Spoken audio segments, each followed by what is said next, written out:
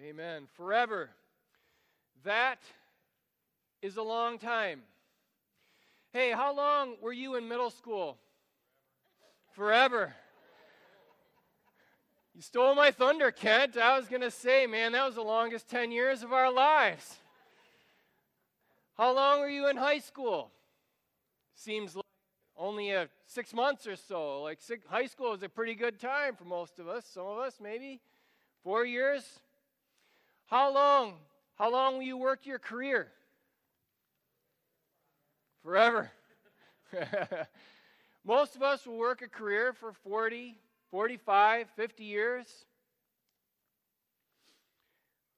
How long will you be married? Forever. Well, Jesus would take issue with that answer. Since in heaven we're neither married nor given in marriage.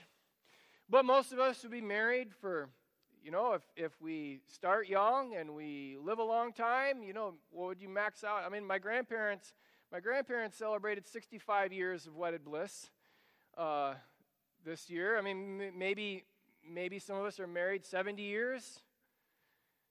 70 years is not forever. Forever is a long, long time. And my question is, what are you doing to get ready for forever? Okay, we do stuff to get ready for high school. We do stuff to get ready for college. We do stuff to get ready for spring sports. We do stuff to get ready for our career. We do stuff to get ready for retirement. What are we doing to get ready for forever? So I have a question that I want you to really take seriously. And I would like you to write down your answer to this question. And that is, what do you only do because you are a Christian? What do you only do because you are a Christian? Now, I could talk about, I think I should answer this because I'm asking you to answer this.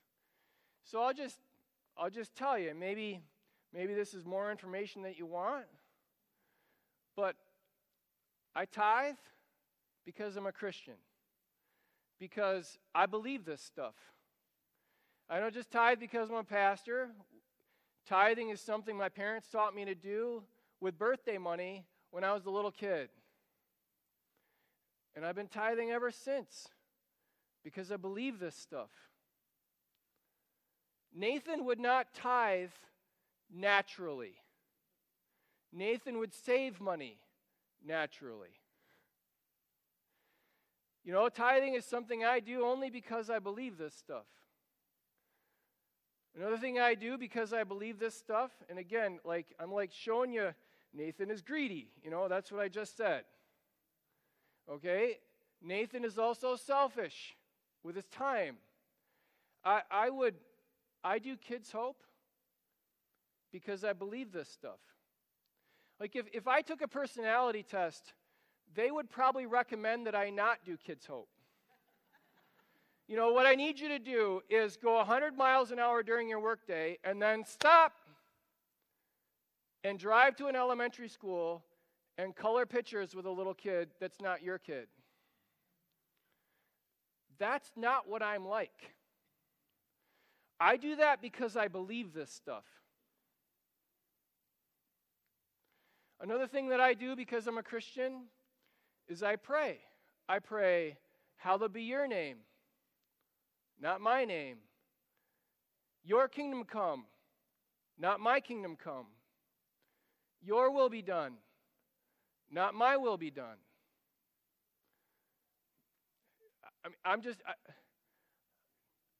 That's what I do. There's other things I could probably list, like you could list, but this is not what Nathan is naturally like. This stuff does not come naturally for me, but I do this because I believe in the resurrection. And I'm asking you, what do you do because you believe in the resurrection? My job this week, this Sunday morning, is to help you keep believing in the resurrection and to help fuel you when you are very, very tired. When you are exhausted and you're like, I don't know if I can keep doing this stuff. I don't know if I can. Now, and so what I want to do is like, this is all I have to say this morning is that your labor in the Lord is not in vain. It is not a waste of time. And if you're just jumping in with us, this is week 4 of a 4-week series. And so if we're in 1 Corinthians chapter 15, and this is the very end of 1 Corinthians chapter 15, where I'm trying to bring it all together and put all the pieces together this morning. And the last verse of the chapter goes like this: Therefore, my beloved brothers, be steadfast and immovable, always abounding in the work of the Lord, knowing that in the Lord your labor is not in vain. And I'm saying your labor is the stuff that you only do because you are a Christian. The stuff that you do because you believe in resurrection hope. I want to help you keep believing that this morning. I want to put fuel in your tank this morning from that text. And I'd like you to write down, what do you do? What do you only do because you believe that your labor in the Lord is not in vain? And if you're here and you're like, I just don't know if any of this is true. I don't know. I haven't really made up my mind about Christianity yet. I don't know if the Bible is true. I don't know about Jesus. I'm kind of curious. Well, this is our why. This is why we do what we do this morning. This is what motivates us to live differently. This is our why, if you're curious. So here we go. 1 Corinthians chapter 15. You know what? I should pray. Let me pray. Dear Heavenly Father, Lord, I pray that you would stand in front of me while I stand in front of them. Lord, I pray that you would speak over me while I speak to them. I pray this because we're your kids and we need to hear your voice. In Jesus' name, amen. Here we are, 1 Corinthians chapter 15, verse 50. I tell you this, brothers. That's why we have y'all up there. I probably should have had y'all up there the whole time. Have y'all up there because now it's time to deal with it. This is not King's English, but it is a plural form of you. And the you there is plural. Your labor. It's all y'all's labor is not in vain. Paul, this is written to a church, not an individual in Corinth. So it's like, y'all's labor is not in vain. The work you're doing together is not in vain. So I tell you this, brothers. He wants them to remember that they are brothers. Look, one of the reasons it's so hard to keep serving is because it's so easy to be divided. It's so easy to be angry. It's so easy to find stuff to fight about. And that is not new. The Corinthian church knew about division. And Paul is reminding them that they are what? Brothers. You'll see that again before we're done.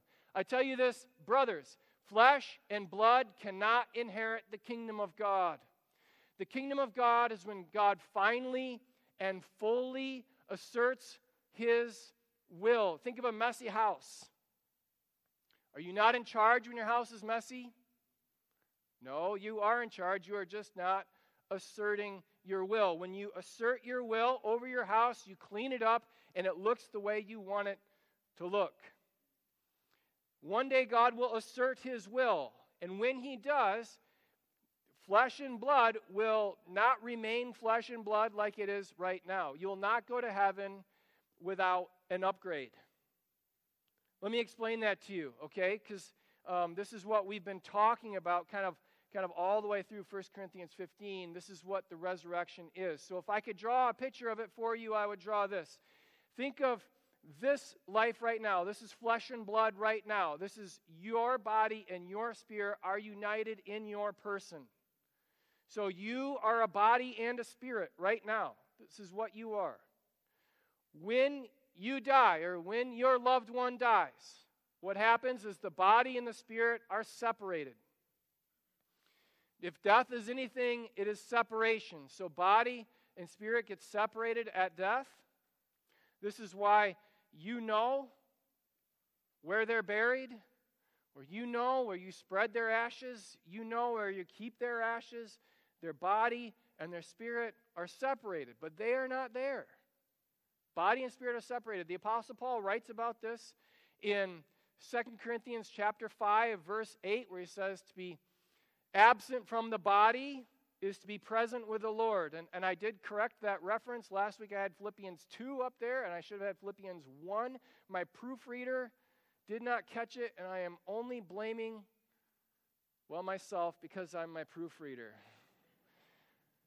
And that's how to die is gain, because when we are absent from the body, we are with the Lord. This is the intermediate state. It's not this life, and it's not how things will finally end up. It's the intermediate state. It's in the middle. So when we die, our spirit, if we're saved, goes to be with the Lord, and our body stays wherever our body stays, whatever happened to it. Then, what 1 Corinthians 15 is about, is the resurrection of the dead.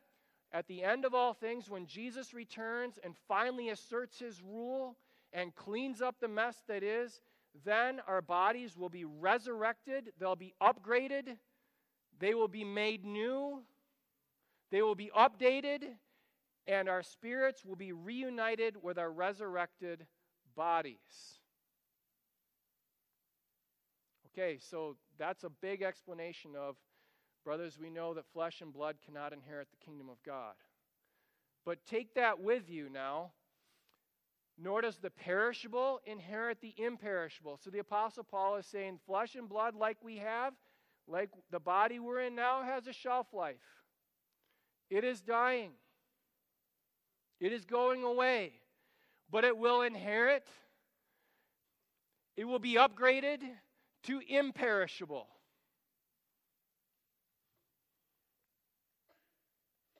Nor does the perishable inherit the imperishable. Behold, I tell you a mystery. We shall not all sleep, but we shall all be changed. It's not just dead people that will get an upgrade. If we're alive when Jesus comes back, we will get an upgrade too. How long will this take? Well, because before he's been talking about how we're like seeds. Our bodies are like seeds. They go into the ground. Think of burying someone. And like a seed would go into the ground. And how does the seed come up? Does the seed come up the same way that it went into the ground? No. Think of a sunflower going into the ground and seed going into the ground and coming up a plant. In the same way, Paul writes earlier, you go into the ground perishable, you come out imperishable. You go into the ground in dishonor, nothing attractive about a corpse. You come out in glory. Like so much splendor you can barely look at it. You go into the ground weak, corpses can't do much. You come out in power. Like this is what he's been, how long will this take? And he's been using growing metaphors. Well, it won't take long. In the moment, in a twinkling of an eye. Now, instead of growing, he's saying it'll happen in the blink of an eye. This is why we say, don't wait and think you can change your mind at the last moment. At the last trumpet, when Jesus returns, for the trumpets will sound and the dead will be raised imperishable. That's that plant growing, changing, upgrading metaphor. And we will be changed. For this perishable body that has a shelf life that is going away must put on the imperishable. And this mortal body must put on immortality. It will get an upgrade. And when the perishable puts on the imperishable and the mortal puts on immortality, then shall come to pass the saying that is written, death shall be swallowed up in victory. Death, my friends, has a deadline. And this is why Your labor in the Lord, the stuff that you only do because you are a Christian, this is why your labor in the Lord is not in vain. Because the resurrection is true. It is true. Otherwise, if the resurrection isn't true, we are only building sandcastles. Look, I don't mind building sandcastles. But the reason I don't take it very seriously is because it's a waste of time. I mean, sandcastles are going away. But think of how much product is moved or how much people invest in perfecting this mortal body. I've got news for you.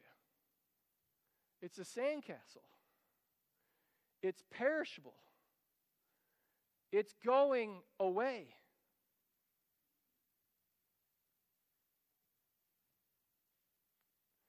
Think of how much energy we spend worrying about our legacy, worrying about our little kingdoms that we try to build. Think about how much energy we put into trying to control our little sphere of influence. We are mortal. And therefore, that stuff is mortal. It is going away. How many companies outlive their owner? Some of them. How many live for 100 years? How many live for 200 years? How many companies live for 1,000 years? That's not forever. All of it's going away.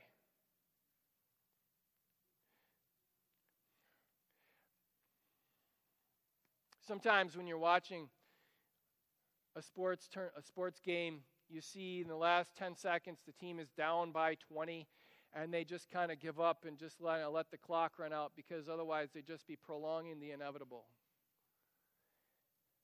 If the resurrection isn't true, all we're doing is prolonging the inevitable. It's all sandcastles if the resurrection isn't true. But the resurrection is true. And this is why your labor is not in vain, because you labor for a prize that is imperishable. You labor for a kingdom that is immortal. You labor for something that has resurrection power that will outlast everything in this world. Your labor in the Lord, the stuff that you do only because you have resurrection hope, that is not in vain, because we believe in the resurrection.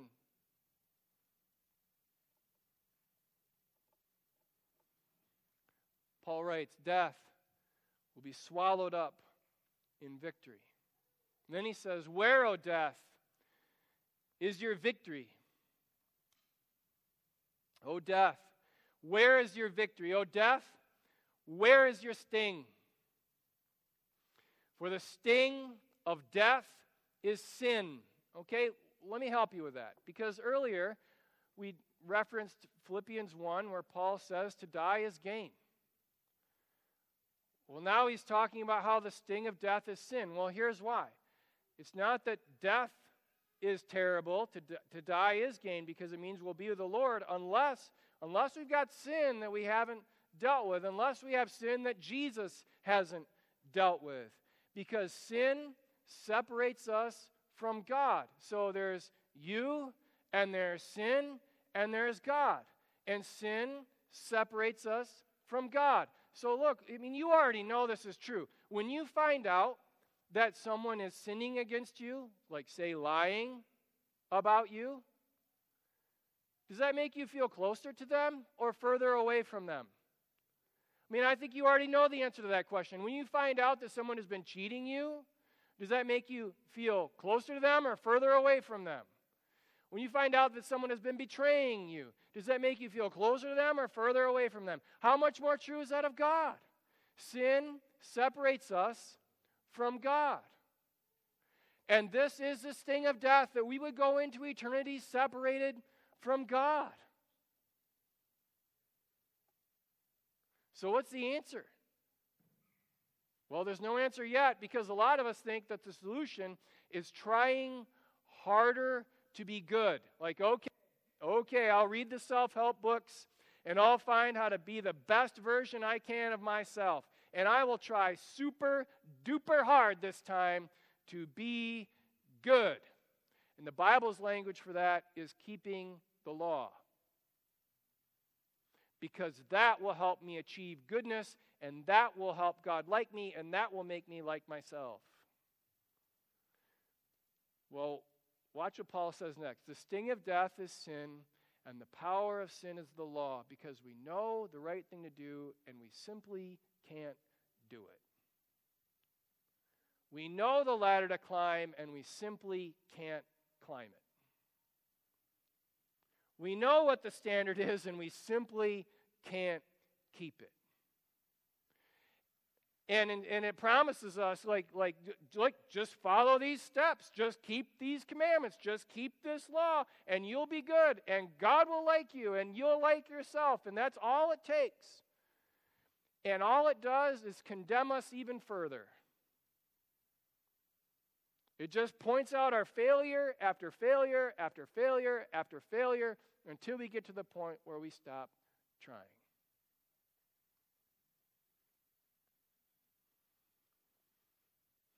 So here's the good news. The good news is not that you need to try harder to be good this week.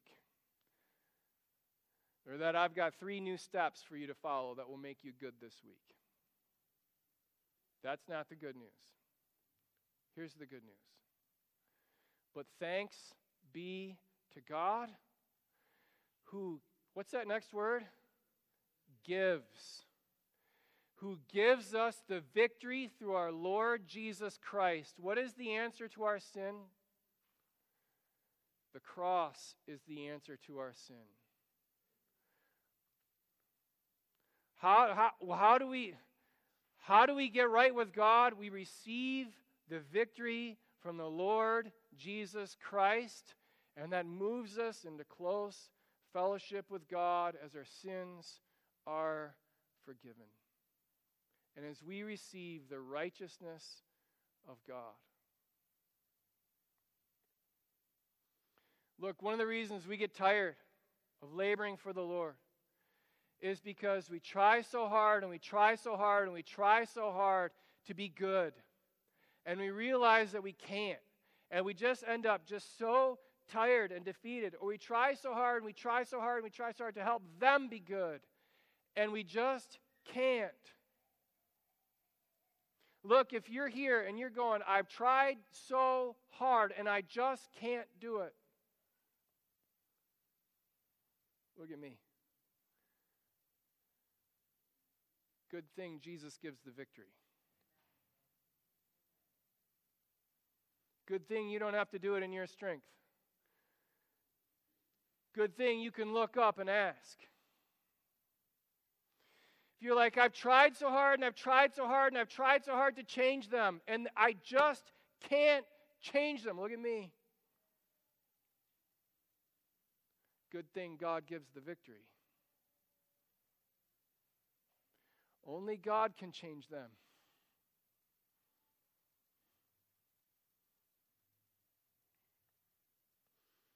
Might be you're overwhelmed as you watch the news, cycle after cycle after cycle after cycle. And you watch the news and you're like, evil is so big and so strong. Good thing God is bigger and stronger and better than all evil everywhere. And one day all of it will bow and proclaim Jesus as Lord.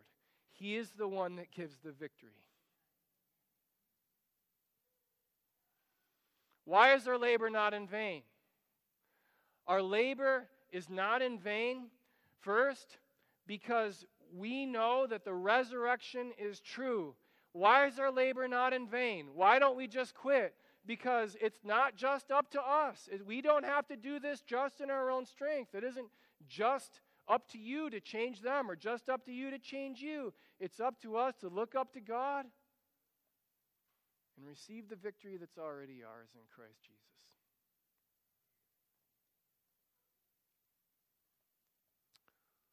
Paul writes that Jesus gives us the victory through our Lord Jesus Christ. And he goes on, therefore, do you remember that from the beginning?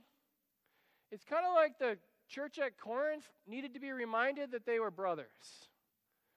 Therefore, my beloved brothers.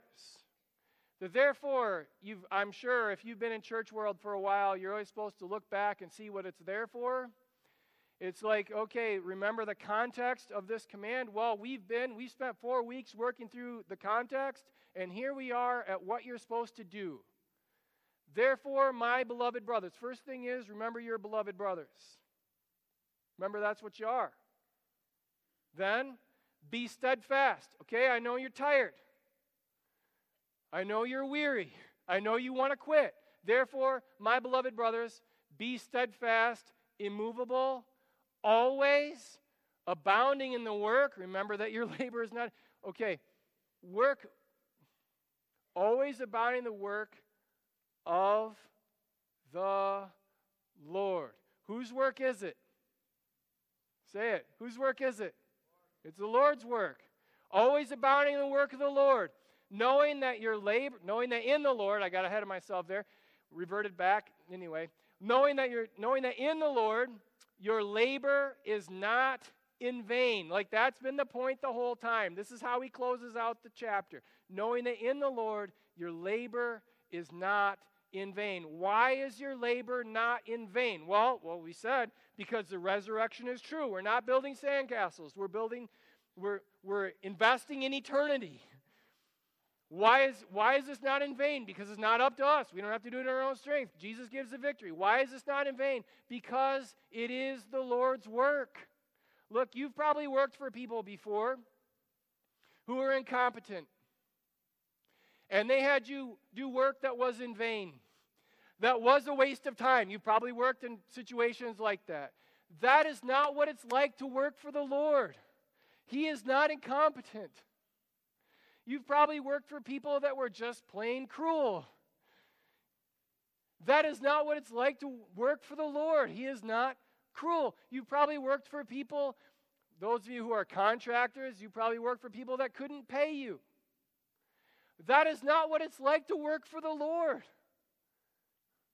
He can reward you. Will he let your labor go unrewarded in this life or the next? Is that what the Lord will do? No, your labor for the Lord is not in vain. It's not a waste of time. It will not go unrewarded. It is not in vain. All right. So in the beginning, I asked you to write down, what do you only do because you're a Christian? What do you only do because you have resurrection hope? And I don't know what you wrote down. That's between you and God. And so it's like God is watching me write this down. There's no secrets from God. He sees what I'm writing. And I don't know what you wrote. You may have started where I started and talked about tithing. And here's what I'd like you to do. If that's what you wrote down, take that first thing that you wrote down. Before God, I do this because I'm a Christian. It's the only reason I do it. This is why I do it, because of resurrection hope. Right after that, this is not in vain. This is not in vain. Because the resurrection is true.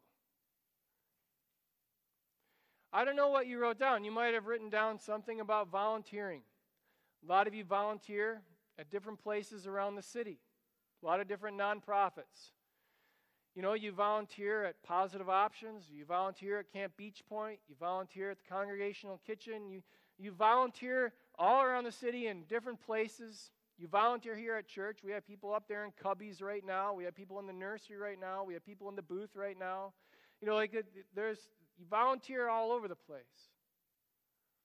And you do this not because you don't have anything else to do.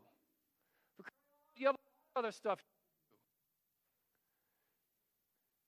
But you do this because you know that your labor in the Lord is not in vain. It is not in vain. You may have written down something much more personal. You know, I continue to love them because I believe the resurrection is true.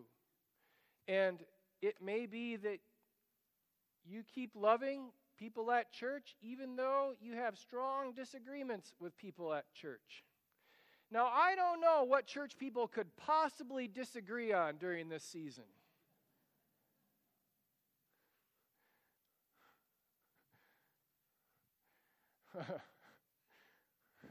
It's been fun, hasn't it? Trying to figure this stuff out. With all of our different opinions and all of our different perspectives. Sometimes you disagree with a person in the mirror about these things. Why do we keep loving each other? Because we know that we are beloved brothers and sisters, and our labor together in the Lord is not in vain.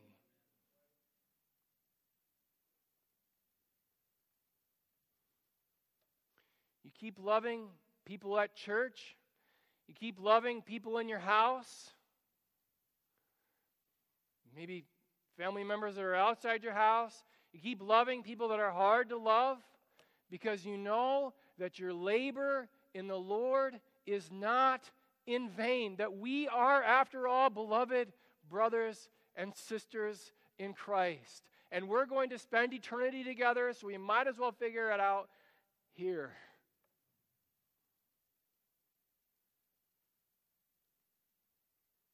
You love people that you'd love to hate because you know that your labor in the Lord is not in vain.